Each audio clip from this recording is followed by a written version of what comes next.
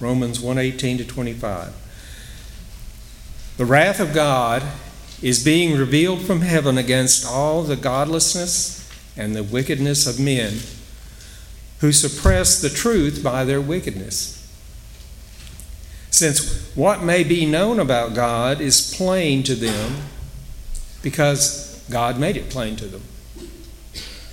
For since the creation of the world, God's invisible qualities, His eternal power, His divine nature, have been clearly seen, being understood from what has been made, so that men are without excuse. For although they knew God, they neither glorified Him as God nor gave thanks to Him. But their thinking became futile, and their foolish hearts were darkened.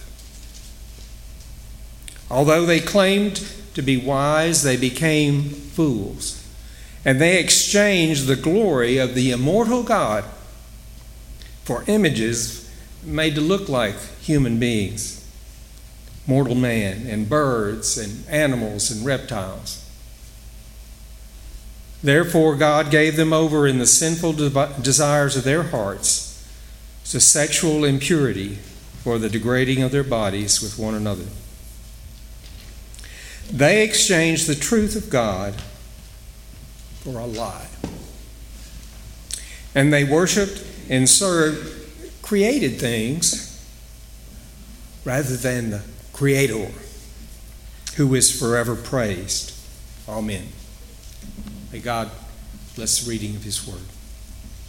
Well, it's Thanksgiving Sunday, and it's Heritage Sunday around here, and I got to thinking, they put in the bulletin that I'm supposed to give you a mini sermon or devotion.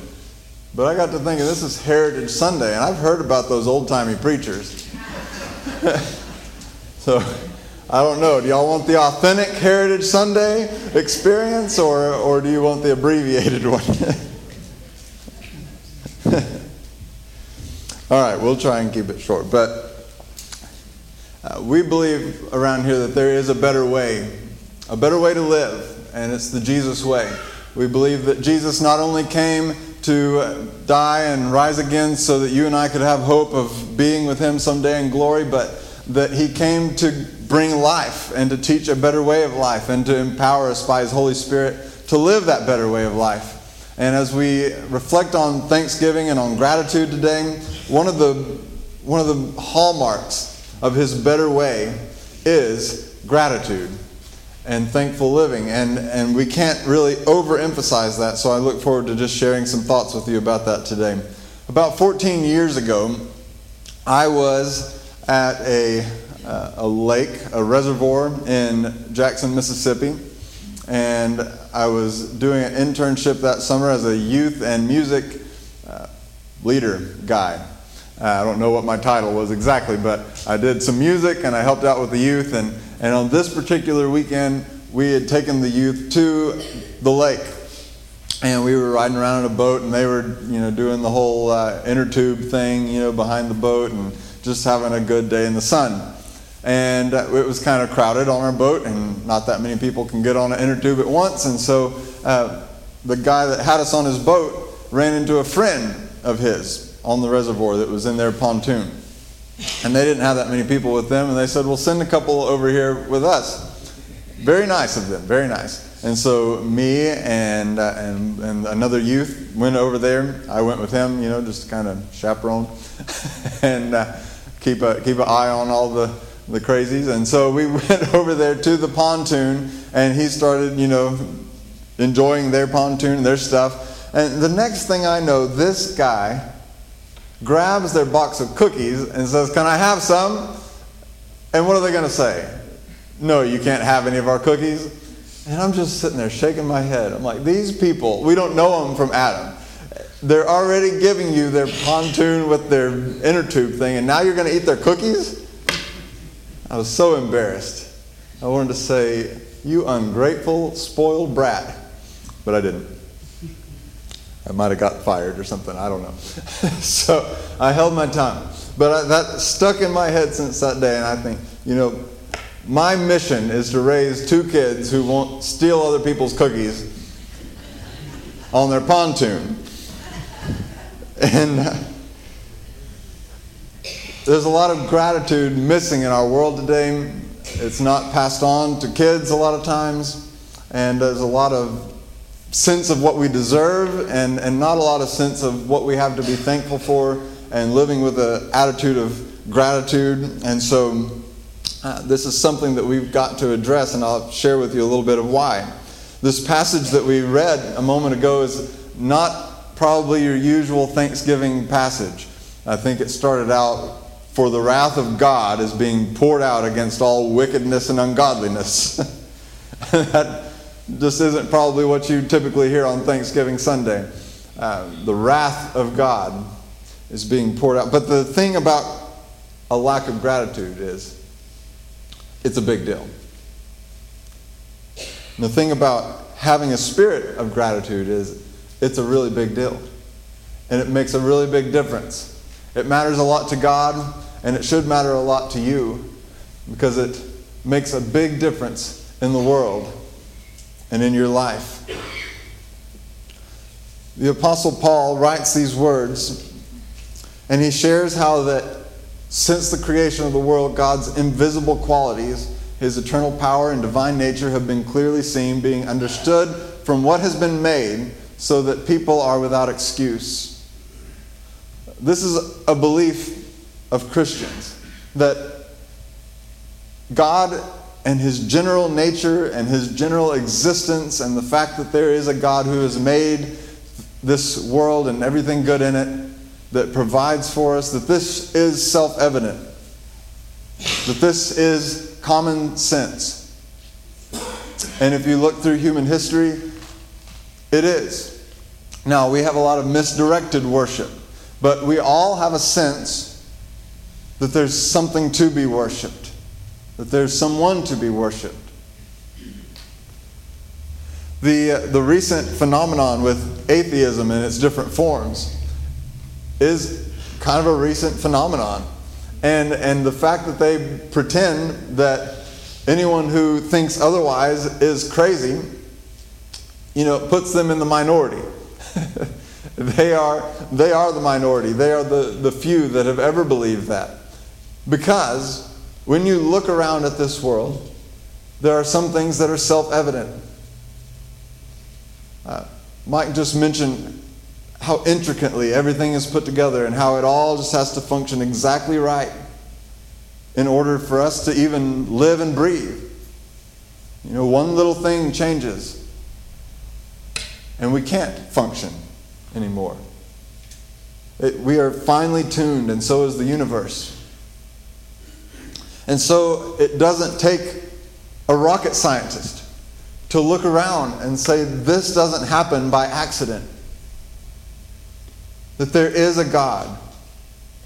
And so the Apostle Paul says, here's the problem. Even though they know in their hearts, even though it's common sense, even though you can tell by just looking around, humanity has this problem. They neither glorified God as God, nor gave thanks to Him, but their thinking became futile and their foolish hearts were darkened. This is kind of a description of the fundamental problem of humanity since the fall. Adam and Eve in the garden, the description of that tree there, and the one request from God that they not eat of that tree, but they thought they might know a better way. So they took matters into their own hands to make their own way, to determine who it was that they would give their worship to. And since that moment, we've been deluded.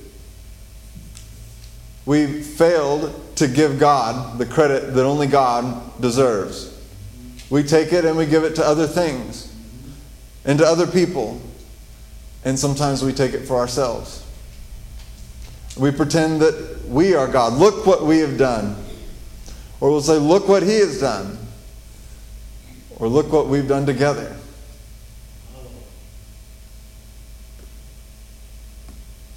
Sometimes we even worship stuff, right? Created stuff.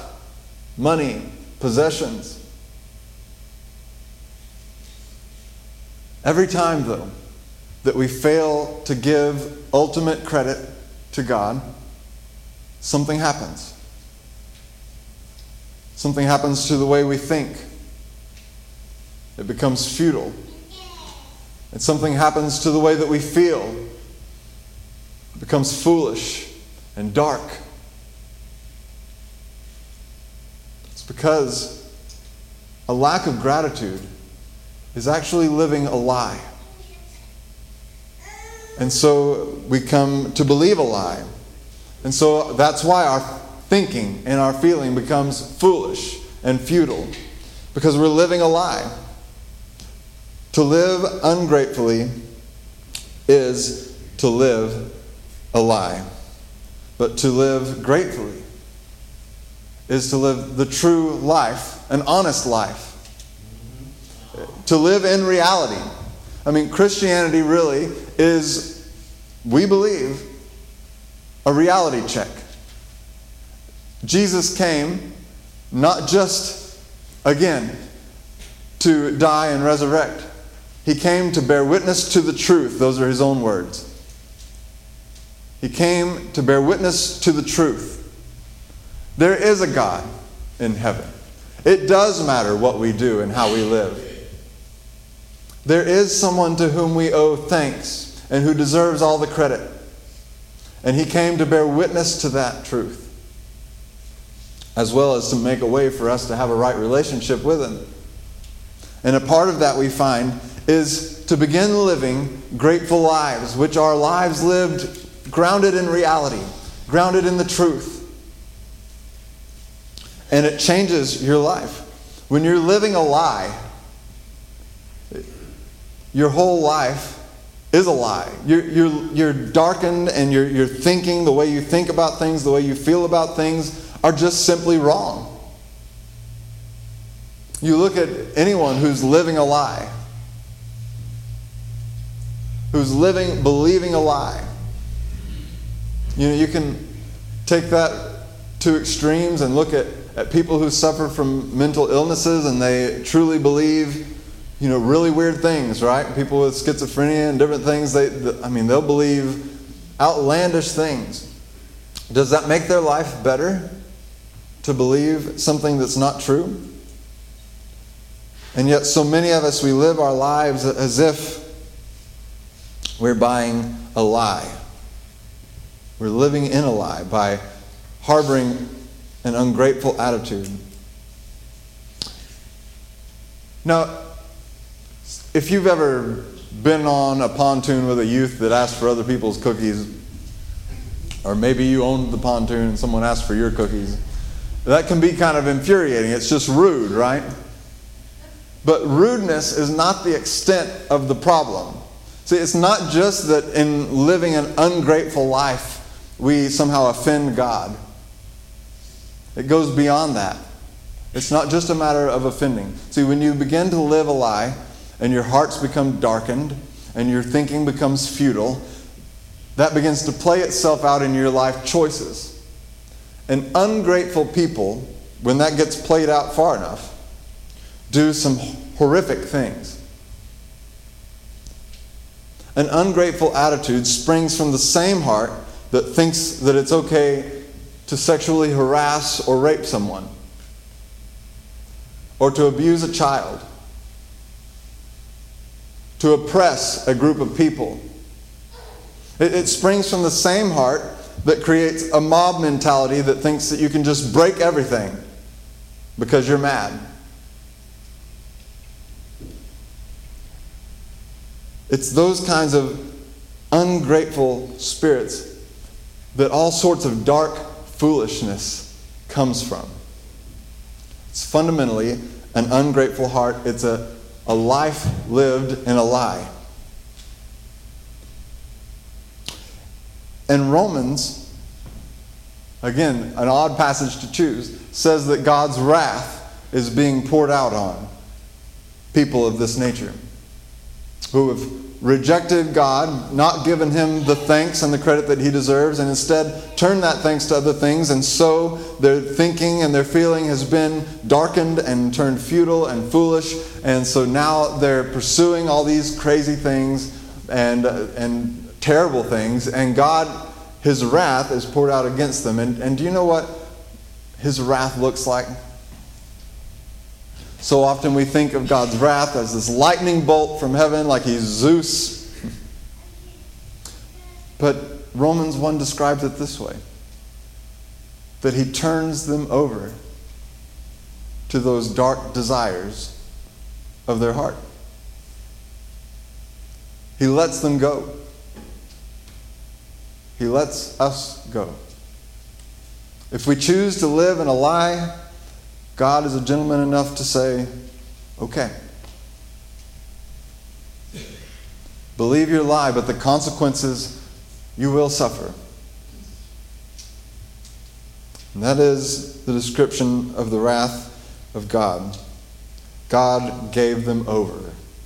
This passage says that time after time. It reminded me of the prodigal son. It's a famous story. People that don't even know much about Christianity are probably at some level familiar with the story of the prodigal son who asks for his inheritance early in a real insult to his father, basically saying, I wish you were dead now. Go ahead and give me what I would get when you did die. And so his father, instead of backhanding him like any decent father would have in that day, seriously, sells part of his property so that he can give this young man his inheritance. And the young man goes off and squanders it. Now, have you ever thought about that from the perspective of gratitude? How ungrateful, how futile his thinking, how darkened his heart to come and to ask his father for that money as if his father were already dead. How ungrateful for all that his father was providing for him already.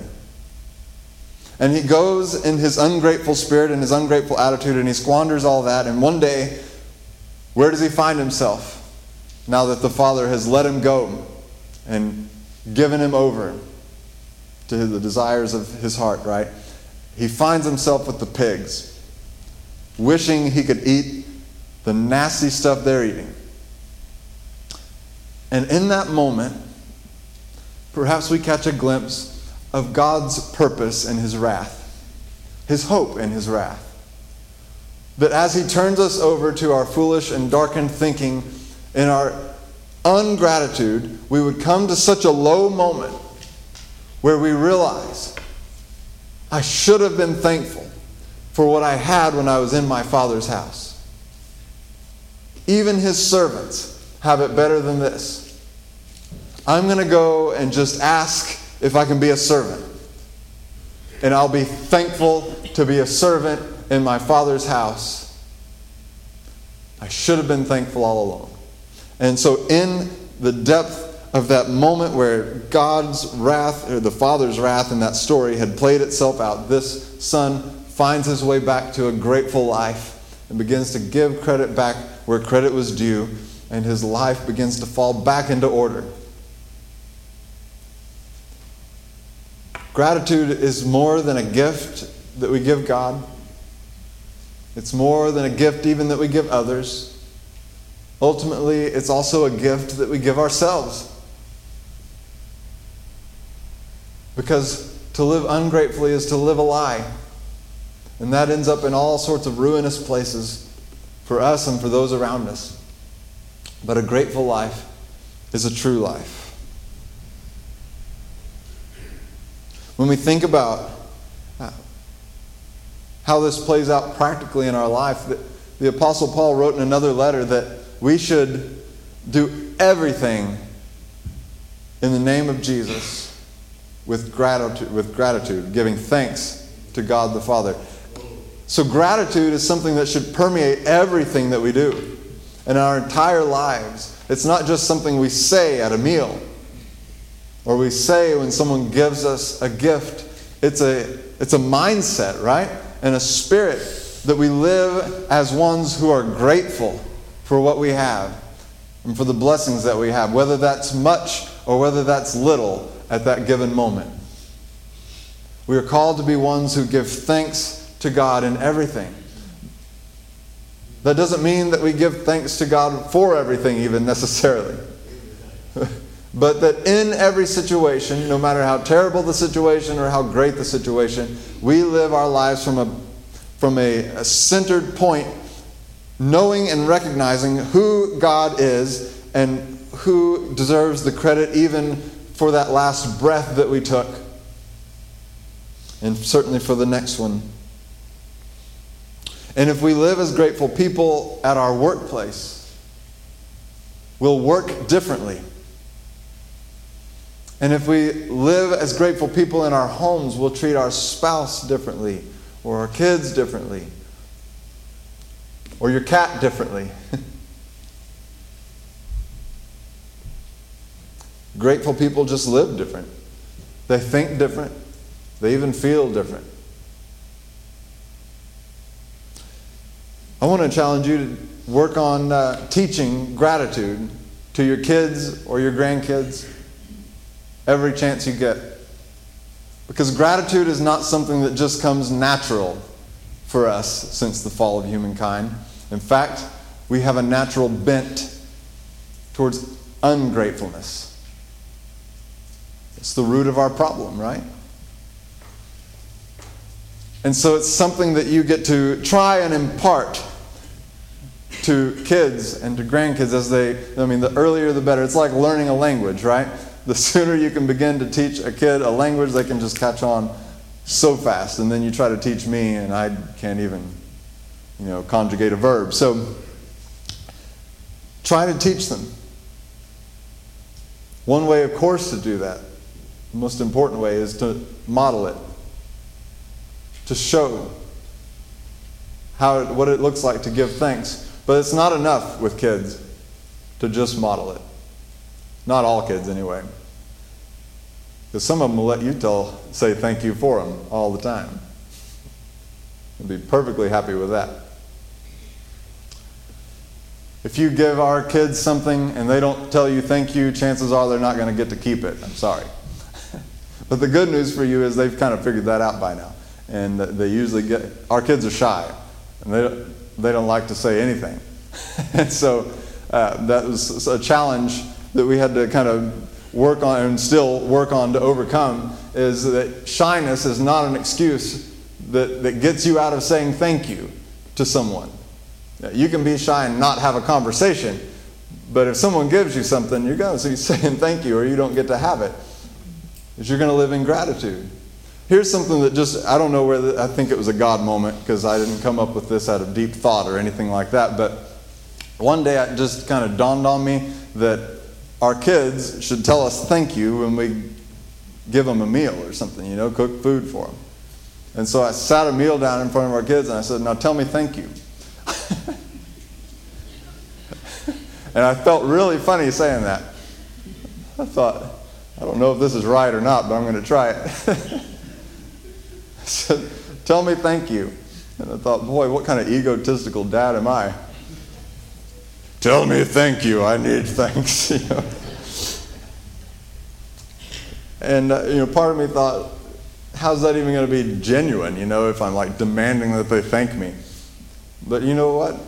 They gave the most heartfelt and genuine thank you, Daddy. And it's a thing now. And then a lot of times we don't have to remind them, but when we do, we just tell them. Don't forget to tell your mama thank you, or don't forget to tell me thank you. I don't know why that surprised me. Because our Father in the heavens has been telling us for generation after generation after generation after generation, tell me thank you. Tell me thank you. And from generation to generation to generation, there have been those who have responded with heartfelt gratitude to their Father's request. Some of you are they, who heard your father say, "Tell me thank you." And in heartfelt gratitude, you turn to him. You say, "Thank you. Thank you, Daddy, for every good thing that you've given me, for every good thing that you've made."